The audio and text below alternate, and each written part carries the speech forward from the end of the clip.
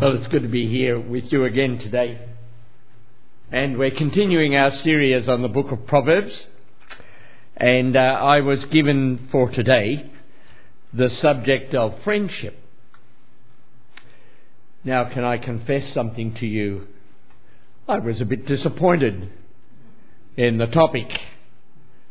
That was before I started to study what the Bible said about friendship. I thought, what is there in the scriptures about friendship that we don't already know? We as Christians are surely, we're experts, aren't we, on friendship. We know how to be a good friend and we know how to build good friendships.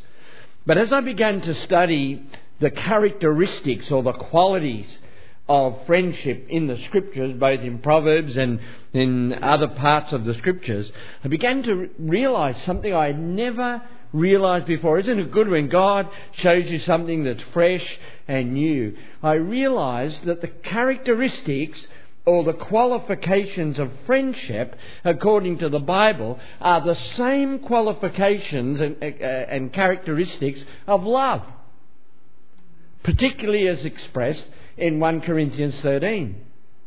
And they're the same characteristics of grace. So love and grace and friendship all mean the same thing. So when the Bible describes Abraham as the friend of God, he's saying here is one to whom grace has been extended and through whom grace will be extended. He's saying here is one whom I love and one who loves me enough to obey me. He's a friend, he's loved, and he's one to whom grace is extended. And then when I thought about Jesus' words, Jesus said, I no longer will call you servants, but I call you friends. You are my friends because you do whatever I ask. And again, the same thought. You're my friends because you're the objects of my grace. You've received my grace. You're being transformed by my grace. You're my friends because you're the objects of my love, my never-ending, unconditional love. And you are also the reflectors of that love in the world. So I got a bit excited about friendship. And then I turned to Proverbs because that's where we're studying from this morning. And I began to see that there were some wonderful passages of Scripture in Proverbs that we need to look at today. The only trouble is, I've lost them. Sorry about that.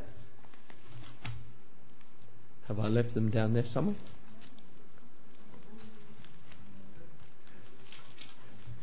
Okay, we'll do it from memory.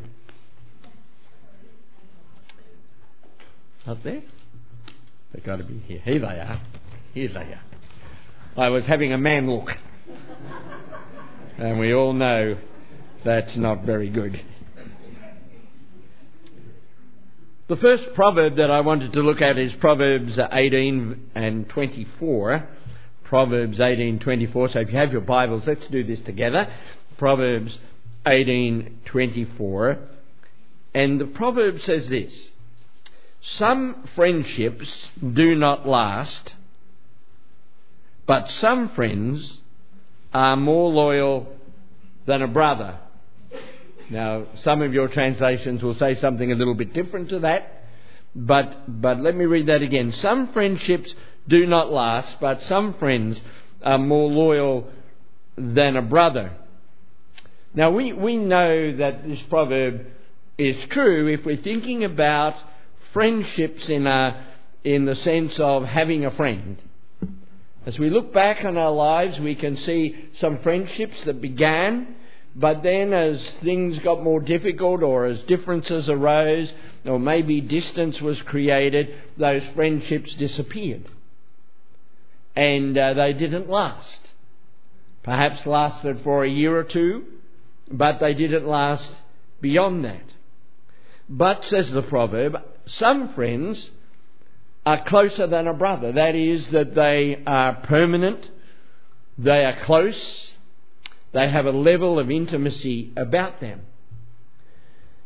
And it raises other words that we can think of in relation to this proverb. Words like faithful and dependable and trustworthy. That when we have a friend who is faithful and dependable and trustworthy and loyal, then that friendship lasts for a long, long time.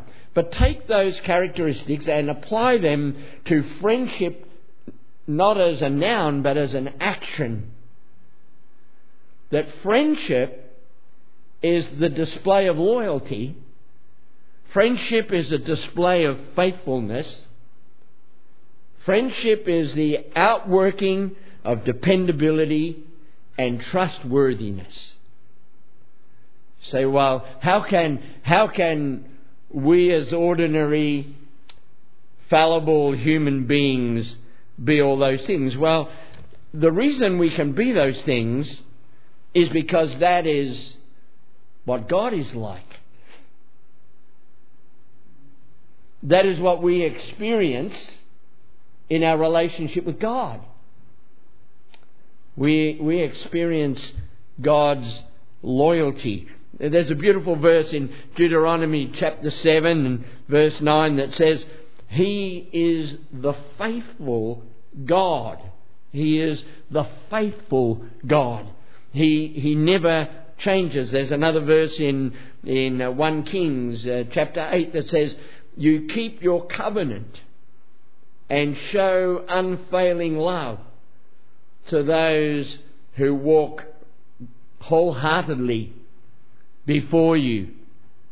Isn't it interesting that this concept of faithfulness is linked to God being a covenant God, and that we are living in a covenant with God, and we are very, very confident of His faithfulness and His loyalty.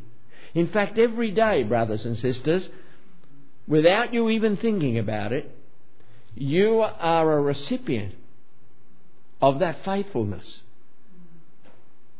Not just when you've got a need, not just when you're crying out to God for something and say, well, God is faithful, God will provide it. He is always faithful.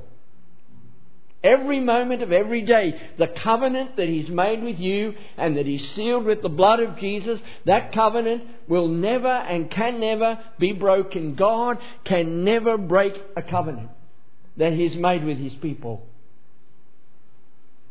And it's interesting to think of friendship as being one of the expressions of a people who live under a covenant. You know, sometimes we just think about friendship in terms of a person. Like we make a friend. Friends are important, but I want to tell you today that friendship is what we as Christians are called to reflect to the world, to each other and to the world. That this loyalty, that this faithfulness, that this dependability, that this trustworthiness should mark who we are as the people of God. We should be the safest people on earth. Do you understand that? Because we experience that from God. And it's not beyond our ability, God-given ability, to reflect that to the people in our lives. Friendship is the quality that makes a marriage rich. And when I speak about my wife as my friend, I'm not just simply saying that we've got a lot in common and we do a lot of things together and we spend a lot of years together. I'm talking about what flows between us. Loyalty, faithfulness, dependability, trustworthiness. There is no relationship without that flowing. Do you understand that? It flows from God and it must flow from us to each other. It's a powerful thing. It's love in action. It's grace in action. It should be seen in our marriages. It should be seen flowing from parents to children. Children should receive not just discipline from us, not just hear the words, "we love you," but they should experience the characteristics of friendship, faithfulness, loyalty, dependability, trustworthiness. We are living in a time when many children in our schools and in our communities don't have that experience. They have parents, but there is brokenness in the family, and because there is brokenness in the family, those characteristics of friendship which should make them safe and secure have disappeared. Well, the second proverb I want you to look at is in chapter 17, verse 9. Proverbs 17, verse 9. And this proverb says this: a love prospers when a fault is forgiven, but dwelling on it separates close friends. So the second characteristic of friendship is that it avoids hurting others. If you want people to like you, says another version, forgive them when they wrong you, remembering that wrongs break up a friendship. And when we think about this proverb, other words like forgiveness, acceptance, patience, non-judgmentalism come, don't they? That's what's happening when I extend friendship to somebody. I'm saying, if you wrong me, I will forgive you. If you do something I don't approve of, I will not judge you or condemn you. If you test my patience, I will be patient with you. They're the characteristics of love. They're the characteristics of friendship. And they're the things that we receive from God every day. Let me show you that. Forgiveness is something that we receive from God every day, right? Now, you may think that there are some days in your life when you don't do anything that requires forgiveness. Well, I'd love to meet you later because that's the sort of person I would like to be. But as I measure myself up against God, I just fall short all the time. But the thing that encourages me, the thing that fills me with joy, is His love is just flowing to me all the time. He says, if I confess my sin, He is faithful and just to forgive me my sin and cleanse me from all unrighteousness. It's happening to me all the time. And the Bible tells me that because it's happening, because He's forgiving me, I have the capacity to forgive others. Forgive one another, the Bible says, as God in Christ has forgiven you. And we become reflectors of that love. And so when somebody hurts us, it may not be our first instinct to forgive them. Our first instinct might be, I'm going to give that person a piece of my mind. But the second instinct should be to say, as God has forgiven me, so I forgive them. Now I want to say something. I'm not preaching about forgiveness today so much, but I do want to say something that is always on my heart. Forgiveness of others for a Christian is not an optional extra. We cannot reflect who Jesus is without forgiving others. It's not possible. You can talk about Jesus for your whole life. You can go to church every Sunday. You can witness to your neighbours. But I want to tell you this, there is one thing that declares God more powerfully, more meaningfully than anything else, and that is your capacity to forgive other people. Now, I know from 40 years of counselling, I have heard hundreds of people say to me, forgiveness is too hard. Many of those people who've said that are Christian people. They say, it's too hard.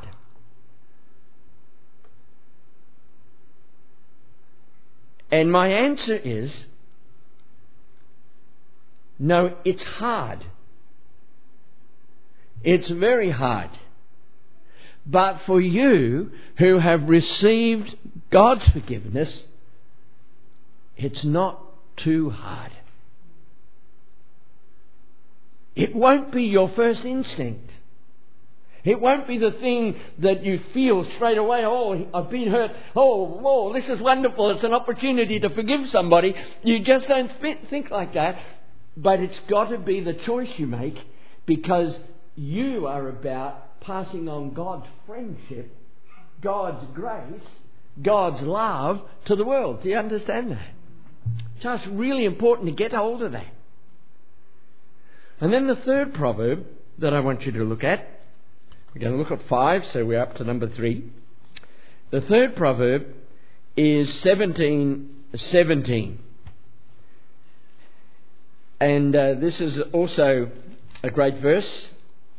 And it says, a friend is always loyal, and a brother is born to help in time of need. Or some of your versions will say, friends always show their love. What are brothers for, if not to share in our troubles?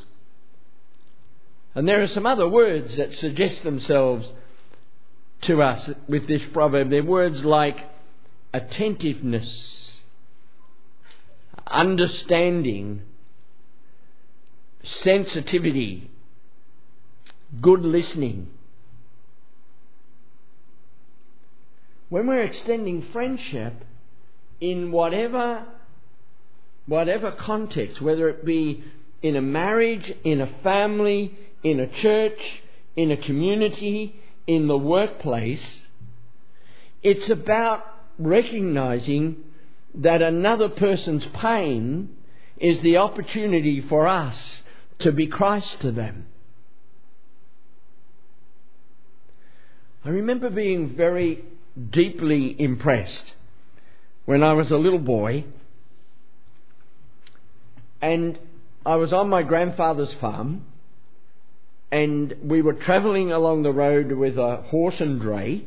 I was a little boy a very long time ago, and his dogs were running around the dray, barking and having a good time, when a truck, there were trucks at that time too, a truck came along the road and hit one of the dogs, Teddy. I remember his name. And Teddy went down on the ground, yelping with pain. And all the other dogs, who were his friends, attacked him. They all jumped on him and started to bite him and tear at him. And as a little boy, that made a huge impact on me. I hadn't even started school, and I hadn't been out in the world, but it seemed to me so wrong that friends should attack another. But I want to tell you that as a little boy who was, as I said last week, abused, and then went out into the world amongst other kids and was bullied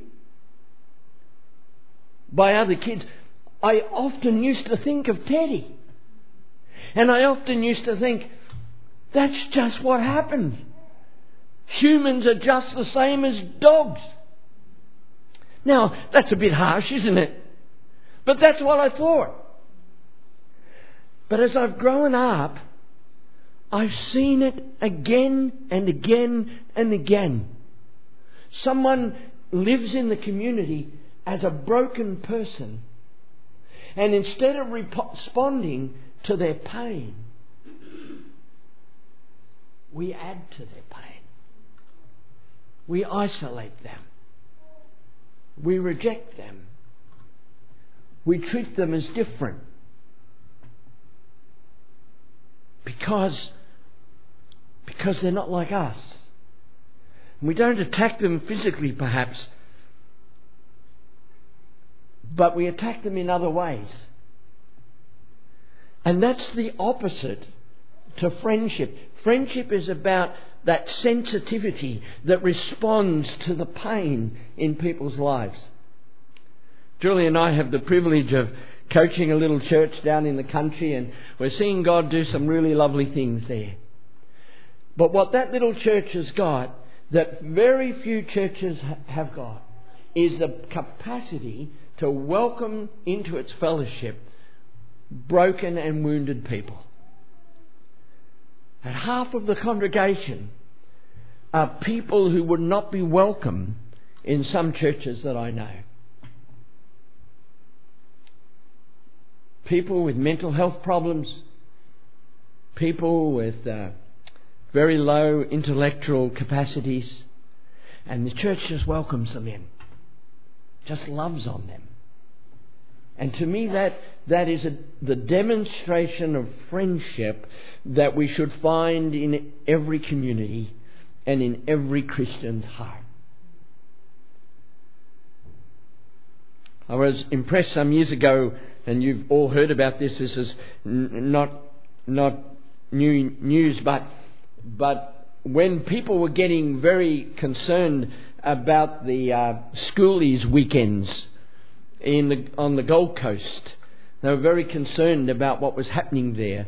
A group of Christians got together and formed a group called the Red Frogs, I think. Was it red or green? Red Frogs. They didn't go up and condemn the kids for drinking and for taking drugs. They didn't stand back and say, what's the world coming to? They went with bottles of water and red frogs. And they provided support for them. And when kids were too drunk, they would take them and put them in a place where they could be rested, where they could sleep and be safe.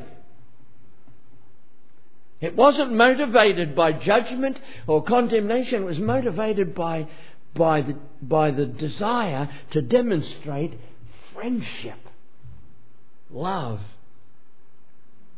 And I heard of some people who came to the Lord because as they woke from their drunken stupor, they were surrounded by people who had saved their lives just because they loved them. Sensitivity is so important when we're extending friendship to the world and to people. Being sensitive to what lies behind people's behaviours, sensitive behind the things that lie behind their attitudes. This consistency, this always being the same is such an important thing, isn't it, in God's character? Isn't it wonderful that we know that God is always the same? I don't know whether you have people in your life that change a fair bit and you're never quite sure what they're going to be like on any particular day, and you walk on eggshells and you sort of are very tentative about how you start the conversation. Well, I'm so glad that God is the most consistent place for me and person for me in my life. He is the same to yesterday, today and forever. Or as Malachi says, has God saying, I am the Lord, I do not change. And that means that He is always loving. He is always forgiving. And then the fourth proverb I'd like you to look at is Proverb 27 and verse 17. Proverbs 27 verse 17. This is a great proverb too, and one that I was very touched by when I read it. It says, as iron sharpens iron, so a friend sharpens a friend. And the words that come to me around that proverb are words like example, imitator, humility. That isn't it wonderful to have somebody who invests in us by saying, in effect, you can imitate me. I don't know whether I mentioned this last week, but in January, Julia and I travelled down memory lane and we went and visited churches that we had been significant to us. Did I mention that last time? And we went to one church where I went 56 years ago to be the pastor.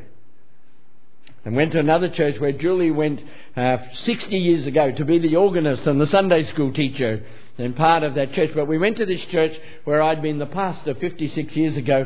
I was 19 years of age when I went to be the pastor of this church, and I'd been a Christian for 2 years.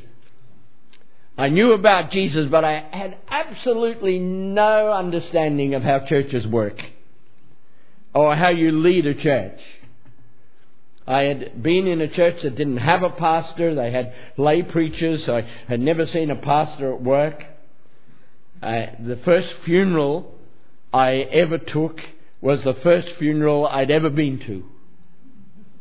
So I was about as green as they come.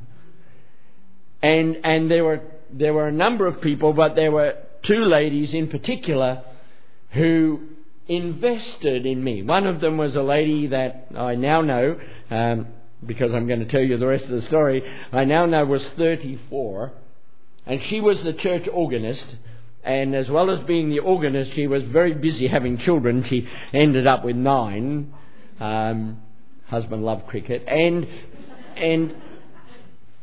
she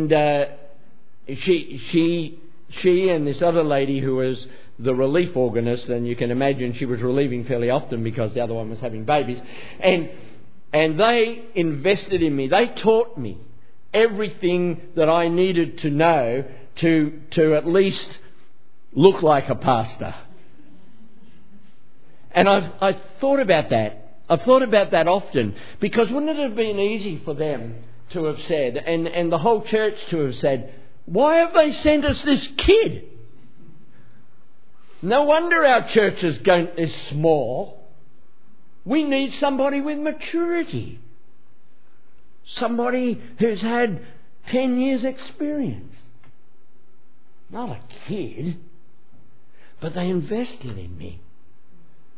So that in January, 56 years later, we were able to go back and talk about having been in ministry all that long. But the wonderful thing about it is that this 34-year-old lady was still alive at 90.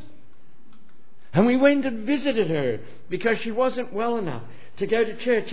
And we sat and she talked to us. She talked about me baptizing her and her husband and some of her children.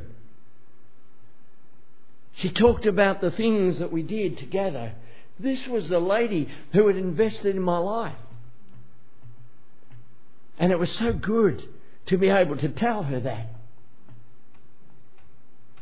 A few days later, we received an email. And the email said, since your visit, Mum's health has gone downhill. And she's only got 24 hours to live. But before she went into unconsciousness, she asked us to ask you to come and bury her, do the funeral. Isn't that a great story? You know, the first path that we might choose sometimes is to be critical, or to think about ourselves, or to think about the consequences that we can see in our minds. But the truth is, if we stop and wait to hear what God says, He's going to lead us down a different path. That's what the Scripture said that we had read to us this morning. Trust in the Lord with all your heart. Do not depend on your own understanding. Seek His will in all you do, and He will show you which path to take. There are always two paths, isn't there? These ladies had two paths they could have taken. One was to be disappointed and angry that this bloke, this kid, had come to be their pastor. The other path was to stop and wait to hear what God said. And what God said was, I've sent him here for you to train him and to bless him. That's what He said. And they heard it. And they did it.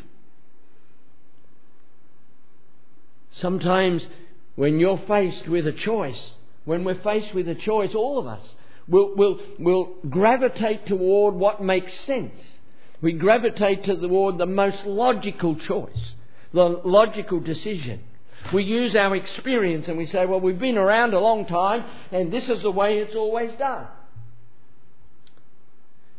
But it's a good thing to stop and say, wait a minute, let's put that aside for a moment. Now let's wait on God and see what He says. So in this context of God and us being friends, not servants, in the context of friendship being the same as mercy and grace and love, we go to God and He gives us His choice. Now sometimes God's option doesn't seem to be as logical and as rational as ours. For our way seems right and God's way sometimes seems too risky. But God's path is the right path. And we need to embrace it with courage and with faith.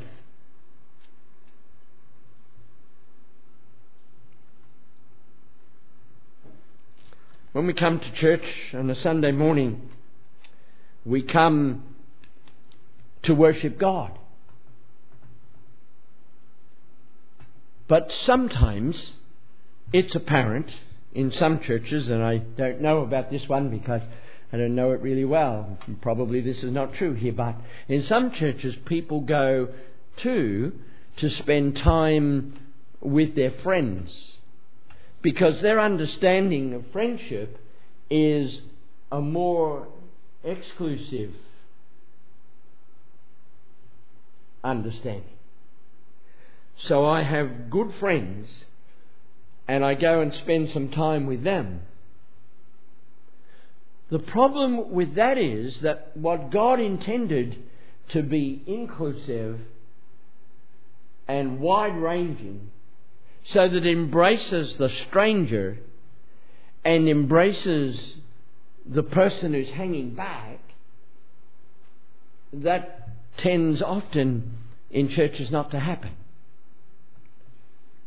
It was quite revealing to go on a trip around Australia 2 years ago and just to drop into churches just as the tourist, as the visitor, and find if we didn't initiate contact with the people in that church, no one would have done it. No one. You know, in reality, because they didn't know who we were, because we could have had heavy hearts, we could have been strangers from the town who had just come looking for love and looking for meaning in life, there should have been a queue of people extending what friendship is. It's not, we'll love you if we know you, we'll love you if we like you, we'll love you if you're like us, but we love you because we're loved by God. We extend friendship because we experience God's friendship. You are my friends. And then He extended that even further and said, you are my sons. And the Bible says we are the sons of God and the daughters of God and heirs with Christ. This friendship goes deeper and deeper and deeper all the time. And it's not based on us deserving it. I don't even deserve to be God's servant, let alone His friend, let alone His son.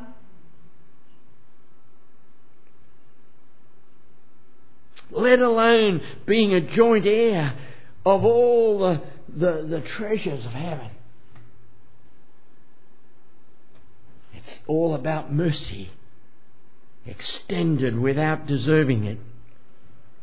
Friendship. So you can see, can you not, why I got really excited when I started to study that. Why don't you go home and start studying it too? Because maybe instead of looking for a ministry, we should spend our lives doing what we already have. The friendship of God to offer to the world.